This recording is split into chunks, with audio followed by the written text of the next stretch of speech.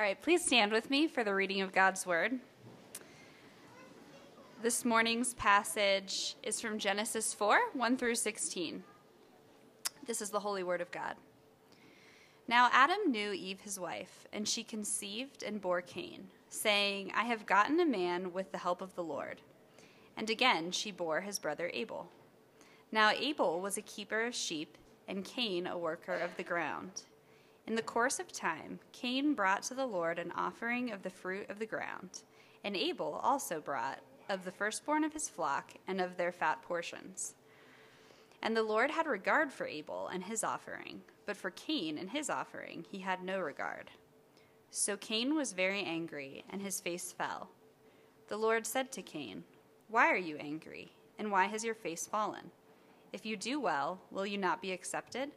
And if you do not do well, sin is crouching at the door. Its desire is contrary to you, but you must rule over it. Cain spoke to Abel his brother. And when they were in the field, Cain rose up against his brother Abel and killed him. Then the Lord said to Cain, Where is Abel your brother? He said, I do not know. Am I my brother's keeper? And the Lord said, What have you done? The voice of your brother's blood is crying to me from the ground. And now you are cursed from the ground, which has opened its mouth to receive your brother's blood from your hand. When you work the ground, it shall no longer yield to you its strength. You shall be a fugitive and a wanderer on the earth.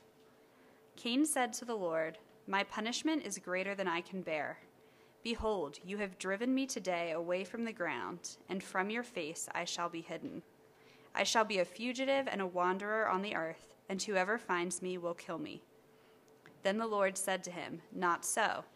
If anyone kills Cain, vengeance shall be taken on him sevenfold. And the Lord put a mark on Cain, lest any who found him should attack him. Then Cain went away from the presence of the Lord and settled in the land of Nod, east of Eden. This is the word of the Lord. God. You can be seated.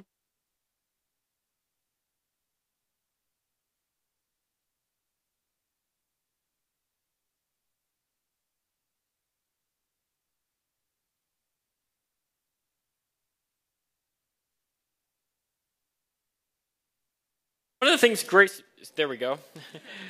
What did you do to me? So one of the things Grace and Peace is about is we're about bringing the healing of the gospel into every broken place, every broken heart, in order that we may see our city flourish, that it may look the way it was meant to look like, that our homes would be places of safety, of refuge, that they would be the places God desires them to be.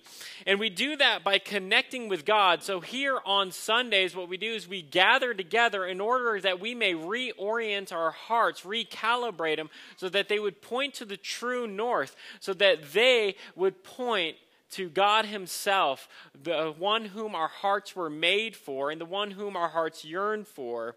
Next thing we do is we care for others, and the chief way that you can be involved in caring for others and also being cared for is through our city groups that meet together. They learn from God's word, and they also have community and time together. So if you're not involved in the city groups are awesome.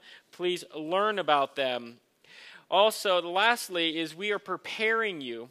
Our hope and desire is so that you would go out into the city, everywhere, and that you would reflect God's goodness, kindness, and love, and you would bring forth his character, and you would show forth God's goodness everywhere you go, so that we would see healing, the healing of the gospel into all those places.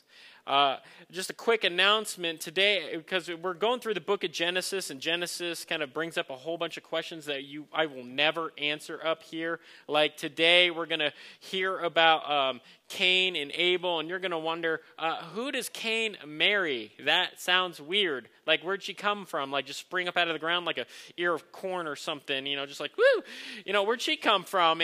And who in the world is trying to kill Cain? That doesn't make any sense. Where did they come from? This story doesn't answer that, and as I'm preaching today, that's not the focus, because that's not the focus of the narrative today. But let us get to the focus of the narrative, and it starts with a kid's story. Why do I start with a kid's story? Because I have 4 kids, okay? And I like to read my kids this wild story, and it makes little sense until you start thinking about the downward spiral effect that sin has on humanity. And so I will read to you children's book style, okay? There was an old lady who swallowed a fly. I don't know why she swallowed that fly. And usually I throw in names there when they do wonderful stuff. That's Jeb. He's cute. And so I don't know why she swallowed the fly. Perhaps she'll die. And then there's like these little characters. But it's only a fly. I think I'll cry. She gulped it out of the sky. Oh my! Now you're getting some insight into my home and why my kids act the way that they do. And you're like, oh boy, he's weird. There was an old lady who swallowed a spider that wiggled and jiggled and tickled inside her. She swallowed the spider to catch the fly. I don't know why she swallowed the fly. Perhaps she'll die. Oh, gone to the by and by. Sigh. There was an old lady who swallowed a bird. How absurd. She swallowed a bird. Tweet, tweet, tweet. She swallowed the bird to catch the spider. She swallowed the spider to catch the fly. I don't know why she swallowed the fly. Perhaps she'll die. She'll leave us high and dry. The story keeps going on, but what you get from this is that she goes on this downward spiral, and in the end, swallowing a fly does end up leading to her death.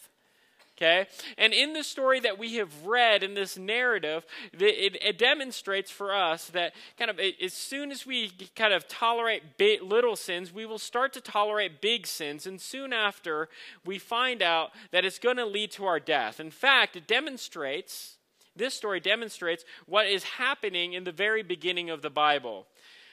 It's the downward spiral of humanity. Once Adam and Eve swallow the lie that they can be someone, that they can be free, that they can be independent without God, that they could achieve happiness apart from Him, then it quickly devolves into murder. Humanity partakes in a downward spiral of sins: a fly, a spider, a bird, a cat, a dog, then a cow, then a horse, and then she dies, as the story goes. So with the story of humanity is, they swallowed a lie. I know what you're probably thinking. Story time is probably really weird at the Hoppy House, especially if you suddenly like getting some philosophical take from there was an old lady who swallowed a fly. Yes, I know it's really weird at my house because I also think that movies like Mary Poppins is about nihilism, and Star Wars Episode 8 is just postmodern deconstructionism. But I digress. Okay? And my kids know this. I have discussed this at length with them, and so I'm pretty sure they're going to be great philosophers someday. Hopefully. It'll be awesome. But in this lie, though, that humanity swallowed, has sprung from it springs and brings about a whole other set of bad fruit. In it, we actually become less human, and that we go from being image bearers to image destroyers and image killers. We see this in Cain's life. And so the lie from the serpent is now bearing fruit. And we will start to see that there are 2 ways to actually live. There's the way of the seed of the serpent and the way of the woman. The seed of the woman that started in Genesis 3. So there's 2 ways of living, and it is now demonstrated very clearly whenever we see that there is this Cain and Abel. They act as foils for one another. They're opposed to one another. And it is the enmity between the serpent and the woman that is described in Genesis 3:15. The end of Genesis 3 leaves us with questions of how in the world do we get back to real life, real humanity? How in the world could we have paradise? How in the world could we have the world set right? Chapter 4 presents us, though, with 2 ways of living first set forth that was kind of portrayed for us in chapter 3. We see these 2 ways fighting against each other. And the focus of the story isn't to give you explanations on where the heck did Cain's oppressors come from, the people who would kill Cain, and where in the world did his wife come from. That isn't the point of the story. There are many explanations. You can find them on the internet. Some of them are acceptable. Some of them are weird. But that's not the point of this narrative. And so we see that there's a way of trusting God versus the way of trusting myself. See, ultimately, this story says that God provides the way of salvation. God does it. And there are two ways to approach it. There's the way of Cain and the way of Abel. If you're a point writer, the way of Cain and the way of Abel. And so the way of Cain. The way of Cain is the way of self-determination. It is life without God. It's the I can do it myself. I have a child who at the age of like 1.5 or maybe 2 years old insisted on buckling themselves up all the time. They're like, ugh. And I swear she was saying the poem Invictus, I am the master of my own fate, and just kind of like shooing hands trying to help her at all times. But this is the way of Cain. It's the way of the lie that tempted Eve in the garden. You can be like God, the serpent said, knowing good and evil. And this knowledge is primarily independence from God's word. Independence, it is self-determination. It is self-thinking. It is the self at center. The way of Cain is the belief that the lie is that you can be happy without God. That's the heart of the lie. And Cain demonstrates two ways to be lost. Two ways to be dead in sin. And what are those two ways? You could be religious or you could be irreligious. Cain will do both versions in our text. Furthermore, we see that this way continues throughout Scripture, and it portrays the offspring, and is portrayed in the offspring of Cain and Enoch, and then between Seth and Enosh. There would be enmity between the offspring, and the Bible is now showing that this is the story of the headwaters of the enmity between the fighting of two different types of people. People of the serpent and the people of God. The narrator in this narrative indicates that Cain is the self-determining way. That Cain's name and Eve's declaration of his name indicates something about his character and about his person. So Cain, the name, she names him Cain because it means I possess or I achieve. I perform. I get. The focus is on the self, the I. This will be opposed to the end of the story where Eve declares after Abel has been killed, but then she's given another son. She says, God has appointed. Notice the noun, the person, the actor. I versus God. So there is a switch at the end of the story later on in the verses that is contrasting. Cain, though, which is really interesting, which means the ability to gain by, or the ability to get by one's own ends or one's own ability. So Eve declares, though, I have gotten a man with the help of the Lord. Nice translation. Nice translation, but it kind of misses off what is going on. If I were to read this in the Hebrew, it literally or flatly says this. It flatly says, I gained a man, the Lord. What in the world is she saying? What does that mean?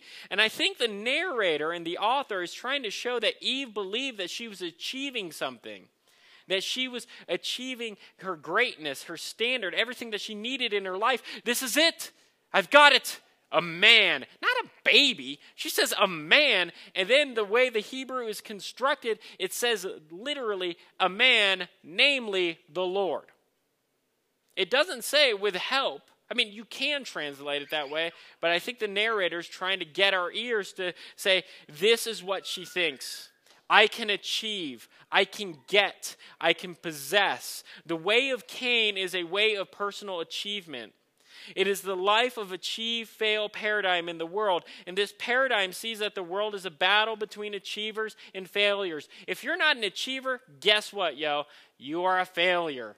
And oftentimes we feel that way, don't we? We always feel like we're a failure, and so you know what I need to do? I need to, put my head down. I need to white knuckle it. I need to get my act together in order that I can achieve, and that way the world will approve of me, that I will have gained.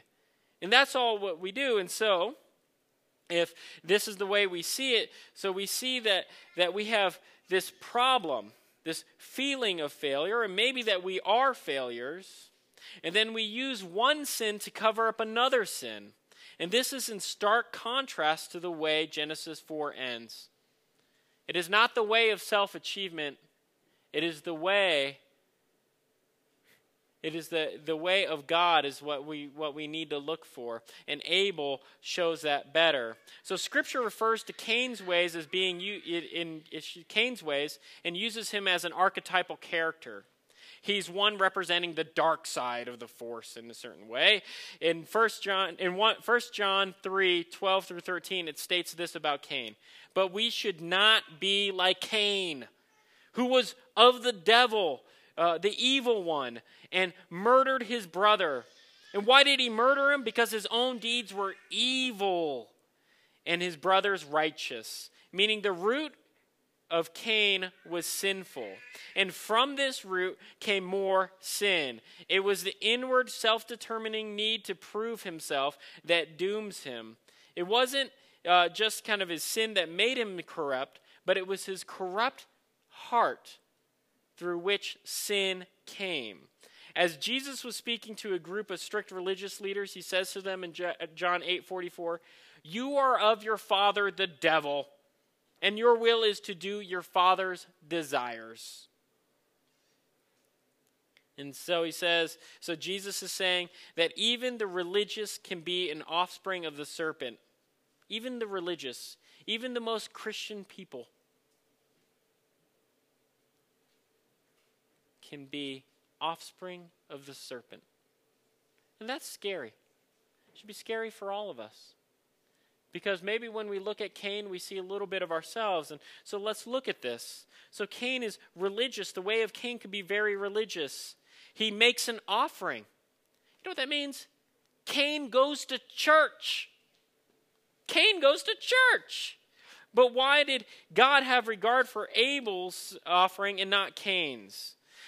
Many people have spilt lots of ink on this, but the truth is the reason why it is his offering is regarded Abel's and not Cain's is because of the condition of the heart and the reasonings behind it was being offered. Notice with Cain, he says there is no description of exactly what he's giving. Notice it doesn't say he gave his first fruits. It says he brought an offering of the fruit of the ground. An offering of fruit of the ground was completely acceptable at the time.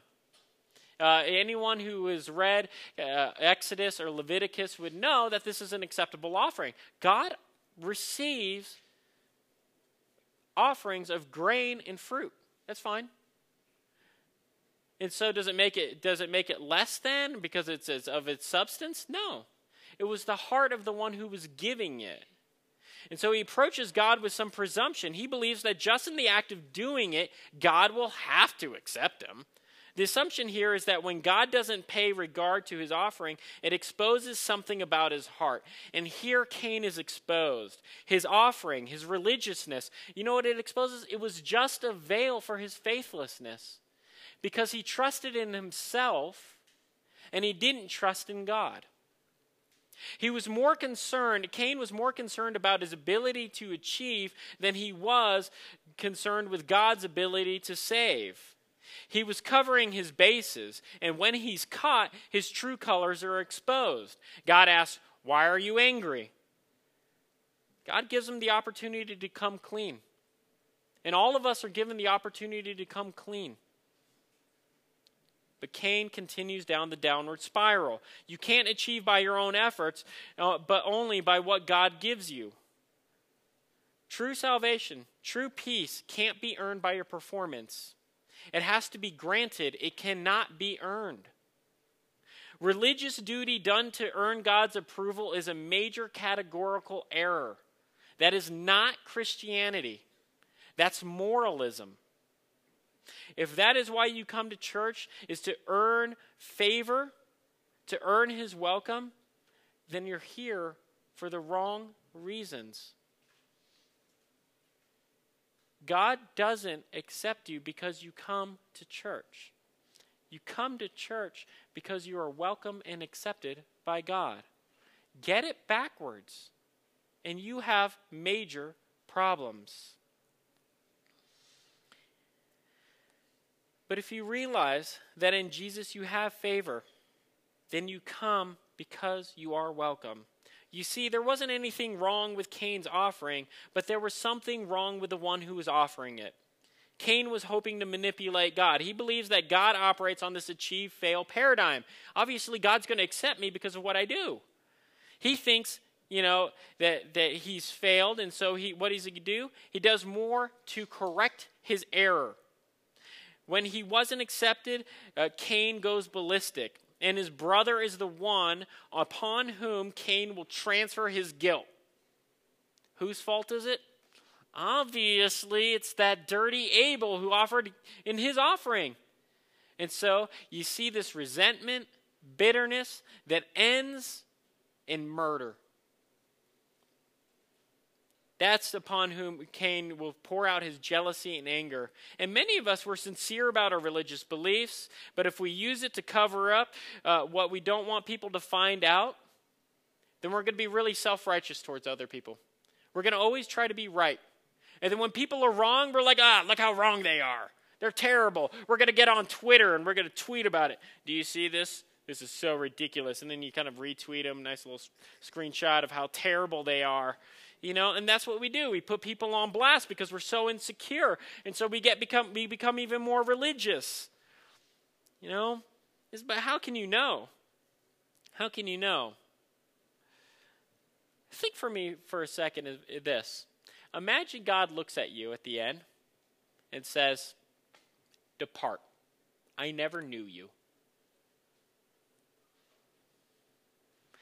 If your first response is to give yourself a defense and say, "What? I slaved for you. I gave up Sundays. I didn't watch football on Sundays. I could have done that. I didn't go skiing on Sundays. Look at how much I slaved for you. I went on missions trips. I did it for you." Do you know what you're doing? You're not worshiping God. You're trying to manipulate him. Trying to get him on your side. You see, you've got it in reverse. Notice it's all about your effort. In the end, you believe it's all about your performance. You'll end up being jealous about those people whom God blesses, or you will be very self-righteous to those who don't perform the religious dance as well as you do. Look at that misstep. You can get on Twitter and blast that person. That's what happens. Ask yourself this. Do you think yourself to be better than others because you're more busy? Because you can manage more kids? Because you don't sin as much or as bad as that person X? Then you're living a religious life in the way of Cain. It's no life of grace. That isn't the way it is. Ask yourself, do you always need to be right? Do you need to be the best theological mind in the room? Do you need to be high functioning? Do you need to keep everything together out here in order that nobody knows how terrible and scary and awful and insecure you feel in here? Ask yourself that. Do you find yourself always managing appearances so you could be more approvable? Or do you believe that you're approved by God's grace? In the end, you will always find yourself laying your guilt on other people, those lazy people, those sinners. You become resentful of those other people then who do good. And you'll become bitter, and then you'll become vengeful. See, you could be really religious and yet still be a rebel at heart. If Christianity is about the grace of God, though, and it's freely granted, then religious sacrifice to get God on your side is satanic. It's like Flannery O'Connor said, the best way to avoid Jesus is to avoid sin. Become really religious and you'll avoid Jesus. But soon, this religious cover-up will give way to an irreligious way. It'll be a failed cover-up. We see this irreligious plot of Cain in a failed cover-up. So it's also irreligious. Cain's sin starts with these religious overtones, but devolves into irreligious rebellion. He kills his brother. It mentions brother 7 times in order that you would know how heinous this sin is. He didn't kill some random person out there. Oh no, the bitterness and just the deceitfulness of his heart and the corruption was so deep that he could look his brother in the eye and murder him. That's how bad it had gotten. And then he bold-faced lies to God himself. God comes and says, "Where is your brother?" God gives another chance to come clean after he murders him. And what does Cain do? He tries to cover up even more by lying and says, "I don't know. Am I my brother's keeper?" Are you kidding me? Are you kidding me? And then he says, as his punishment is given, he says, "My punishment is greater than I can bear." But your sin was greater than what your brother could bear, Abel. Come on. And lest I look down at Cain, I must know that the seeds of that sin reside in my heart too. I too can be religious. I too can be irreligious. And this story devolves so much so that it goes to this person named Lamech who will go into poetry and tells his 2 wives, the first time that there's bigamy. Notice that there's bigamy, more than one wife, and Lamech's the person who does it, and Lamech is like terrible and evil. Okay? That's what you need to know. That's his character. And then he's the one who does bigamy. Which makes you think what about having more than one wife? It's not good. Don't follow him. Just heads up. That's a free apologetic freebie for you out there. If your friends are like, "I want to have 2 wives." Like, what an idiot. Well, look, see how that goes in the Bible. The Bible backs it up. Whatever. Look at this. And so here's Lamech. But then he says, "I will have more vengeance than God." If Cain's vengeance is 7-fold, that's God's vengeance, which is perfect. He's like, "I've got perfect. Lamech says, 77-fold. That's my vengeance." It's like the me monster has come out. You know the me monster? I don't know if you guys know like Brian Regan, but there's a joke.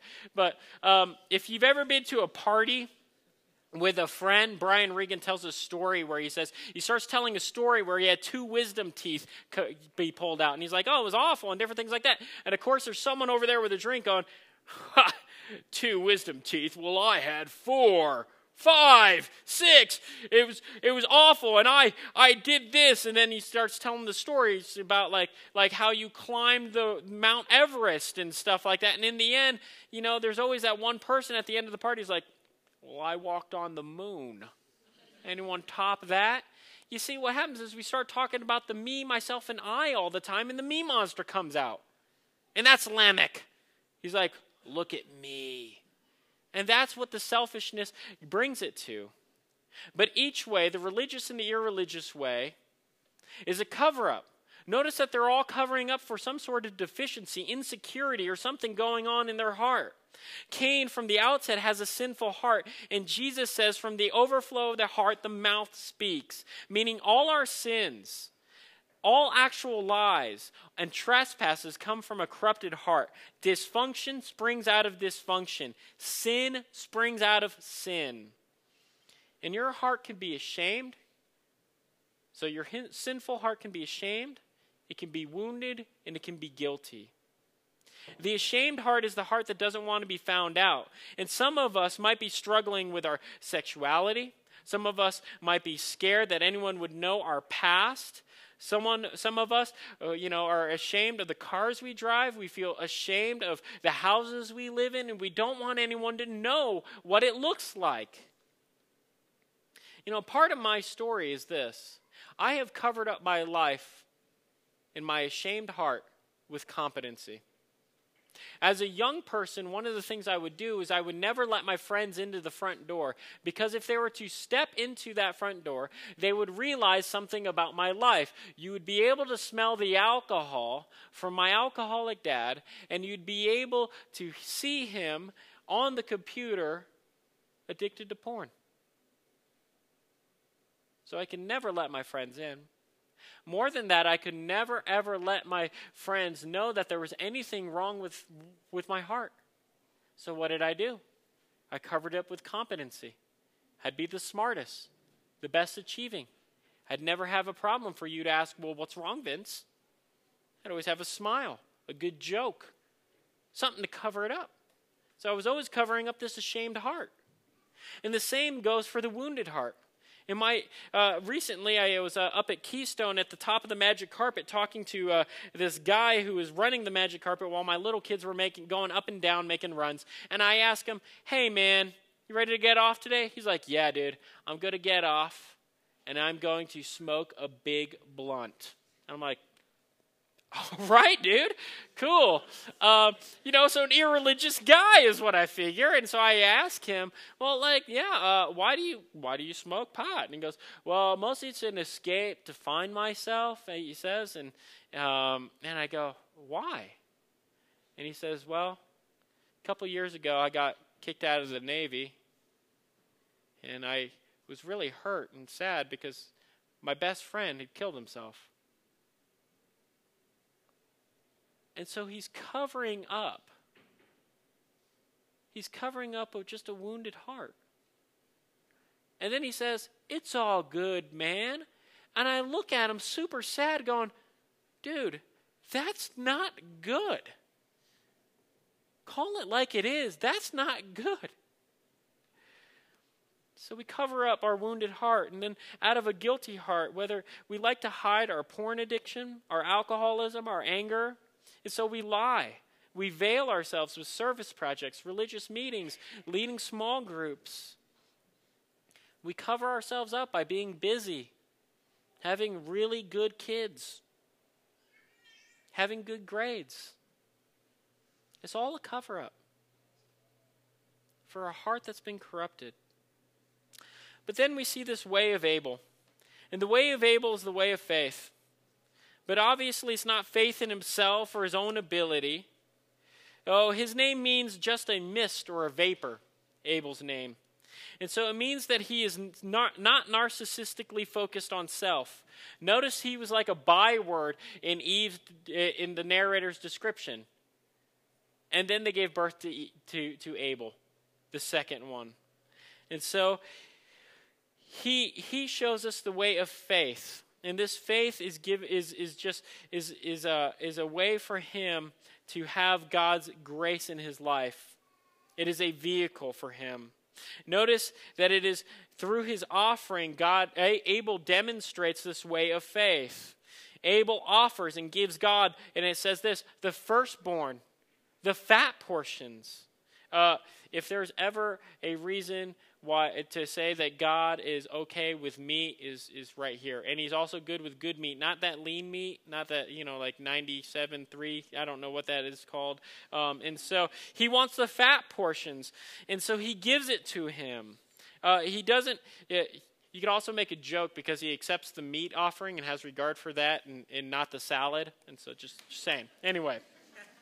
Abel's offering demonstrates that it is God who brings the blessing. Abel says, I will give you the best because I know that you can give more.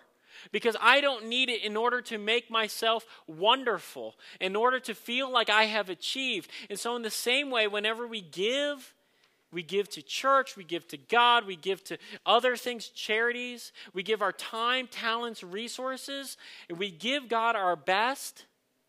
It is a way of demonstrating that we trust him to provide for us. Cain trusted in the work of his own hands, Abel trusted in the ability of God to provide. Hebrews 11:4 says, by faith Abel offered to God a more acceptable sacrifice than Cain, through which he was commended as righteous, God commending him by accepting his gifts. And through his faith, though he died, he still speaks. In the text here, it says that Abel's blood speaks to God from the ground. It calls out and it cries out. It cries out for justice. And what does it say? What does it say to all of us? It says you're condemned. And it says no amount of religious performance, no amount of busyness, no amount of money, no amount of theology reading, no amount of well-functioning kids getting into college, no amount of good cars, none of that could possibly make you just and righteous before God. It just can't do it. It can't shut the accusations down. The word on you is that you're condemned. Isn't that scary? And no performance can possibly get it back together. But this isn't the ending message of Christianity. It isn't that you are condemned and now you need to earn it back or you need to get back good with God. No, God gives himself to save you. Hebrews 12:24 says this, and to Jesus, the mediator of a new covenant, and to the sprinkled blood that speaks a better word than the blood of Abel. If Abel's blood cries out for our condemnation, then Jesus' blood calls out for our acquittal and our forgiveness. At the cross, Jesus is the one who takes all our sin, and we, by faith, say, yes, you take it all. Our resentment, our bitterness, our hatred, our murder, our slander, everything we deserve, our condemnation, and it is placed on him. And his blood doesn't cry out for justice against you. No, it cries out for our justification. It speaks not for our condemnation, but for our forgiveness. Abel had faith in God's way, his mercy, his grace. He doesn't just destroy Cain. No, God has mercy on Cain, even when he sends him out.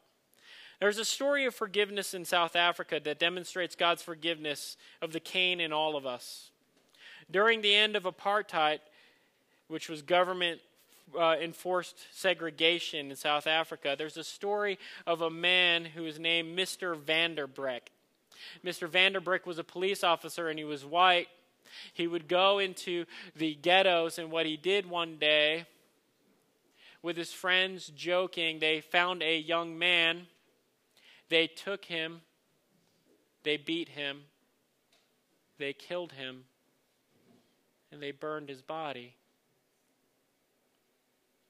A few years later, Mr. Vanderbreck came back to the same place and ended up finding the father of this child that he had killed and did the same to the father. And in the court hearing, the mother does something extraordinary.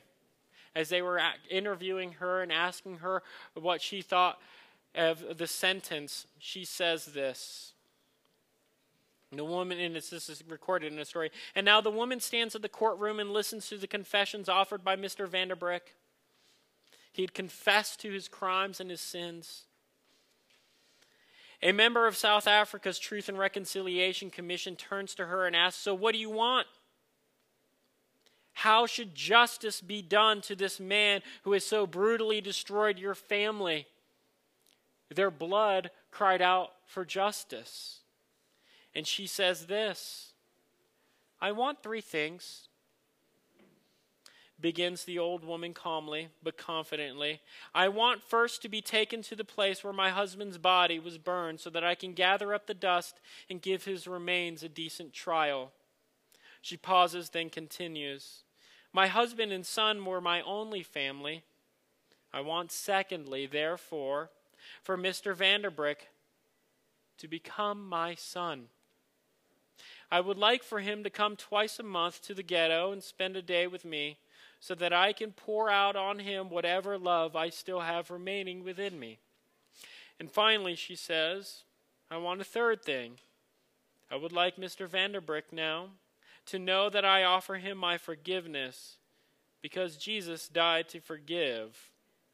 This was also the wish of my husband, and so I would kindly ask someone to come to my side and lead me across the courtroom, that I can take Mr. Vanderbrick in my arms, embrace him, and let him know that he is truly forgiven.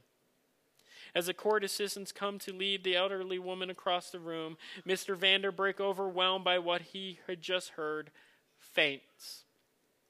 And as he does, those in the courtroom, friends, family, neighbors, all victims of decades of oppression and injustice, begin to sing softly but assuredly, Amazing Grace, how sweet the sound that saved a wretch like me. And for all of us, there's a little bit of Cain in each of our hearts. There's a little bit of Cain in each of our hearts. But judgment doesn't get the last word, does it? You see, if you believe that Jesus Christ has taken all the penalties for your sin, he's taken it all. And that you confess that, not like what Cain did, who said, I couldn't bear this. But if you confess it, then it falls on Jesus, and all your sins are transferred to him. And his blood does not speak for justice against you, but speaks for your forgiveness and your acceptance. And so the last word is not judgment, but it's that you are just. Let us pray. Almighty God, it is in your love that you continue to come to us and confront us. And you tell us, you invite us to confess our sins. And we know that we do have an advocate, that we do have one on whom all our sins are placed on, in whom we can have forgiveness. And then you lavish your love on us unending. Lord, help us now to see that in this bread and in this drink that we have Jesus, in whom we trust and whom our sins are placed on. And we don't have to cover ourselves up anymore, because it is him who covers us. And we are righteous and accepted and just because his blood covers us. Lord, if we are making this confession for the first time, help us to confess in spirit and truth. Help us to tell somebody. Lord, I pray that we would know the depths of your love that covers our shame, covers our wounds, covers our guilt, and gives us new hearts. Because it is your blood, Jesus, that speaks a better word than Abel.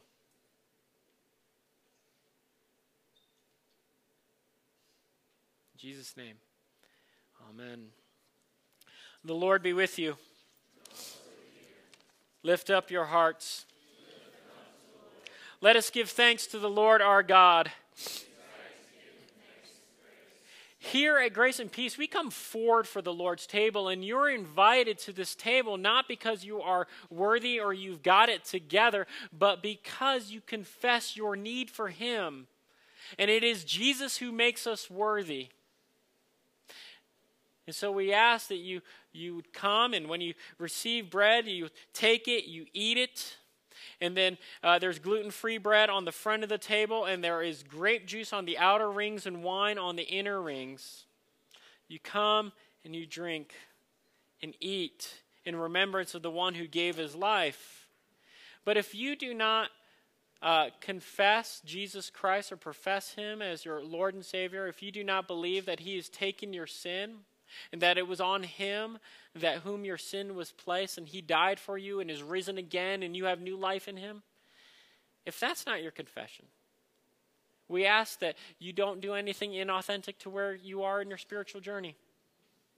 But if you believe that message, if you belong to a church that preaches grace, preaches the gospel, then you are welcome to this meal, because this isn't the meal of the Presbyterian Church of America. This is the Lord's Supper. So we ask that you come and you take, and since this is a meal in faith, let us eat, let us proclaim our faith as signed and sealed in this meal. Christ has died, Christ is risen, Christ come again. Jesus, on the night that he was betrayed, after giving thanks, he took bread and he broke it and said, "This is my body, which is broken for you." Likewise, after supper was ended, Jesus took the cup and said, "This cup is the cup of the new covenant in my blood.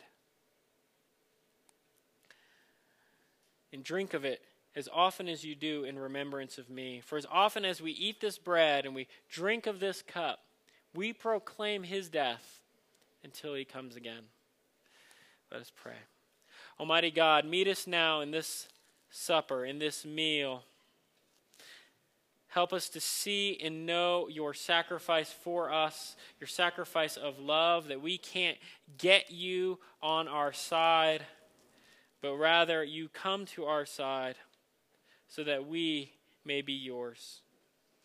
Lord, help us to know you and to know this word, this judgment over us is not that we stand accused and condemned and we need to make our lives better, but rather we are just and righteous and accepted by you, our Lord and Savior, and therefore that becomes our acquittal and our right standing. It is our justification in the world. Help us to get that at the heart. We ask and we pray these things in Christ's name.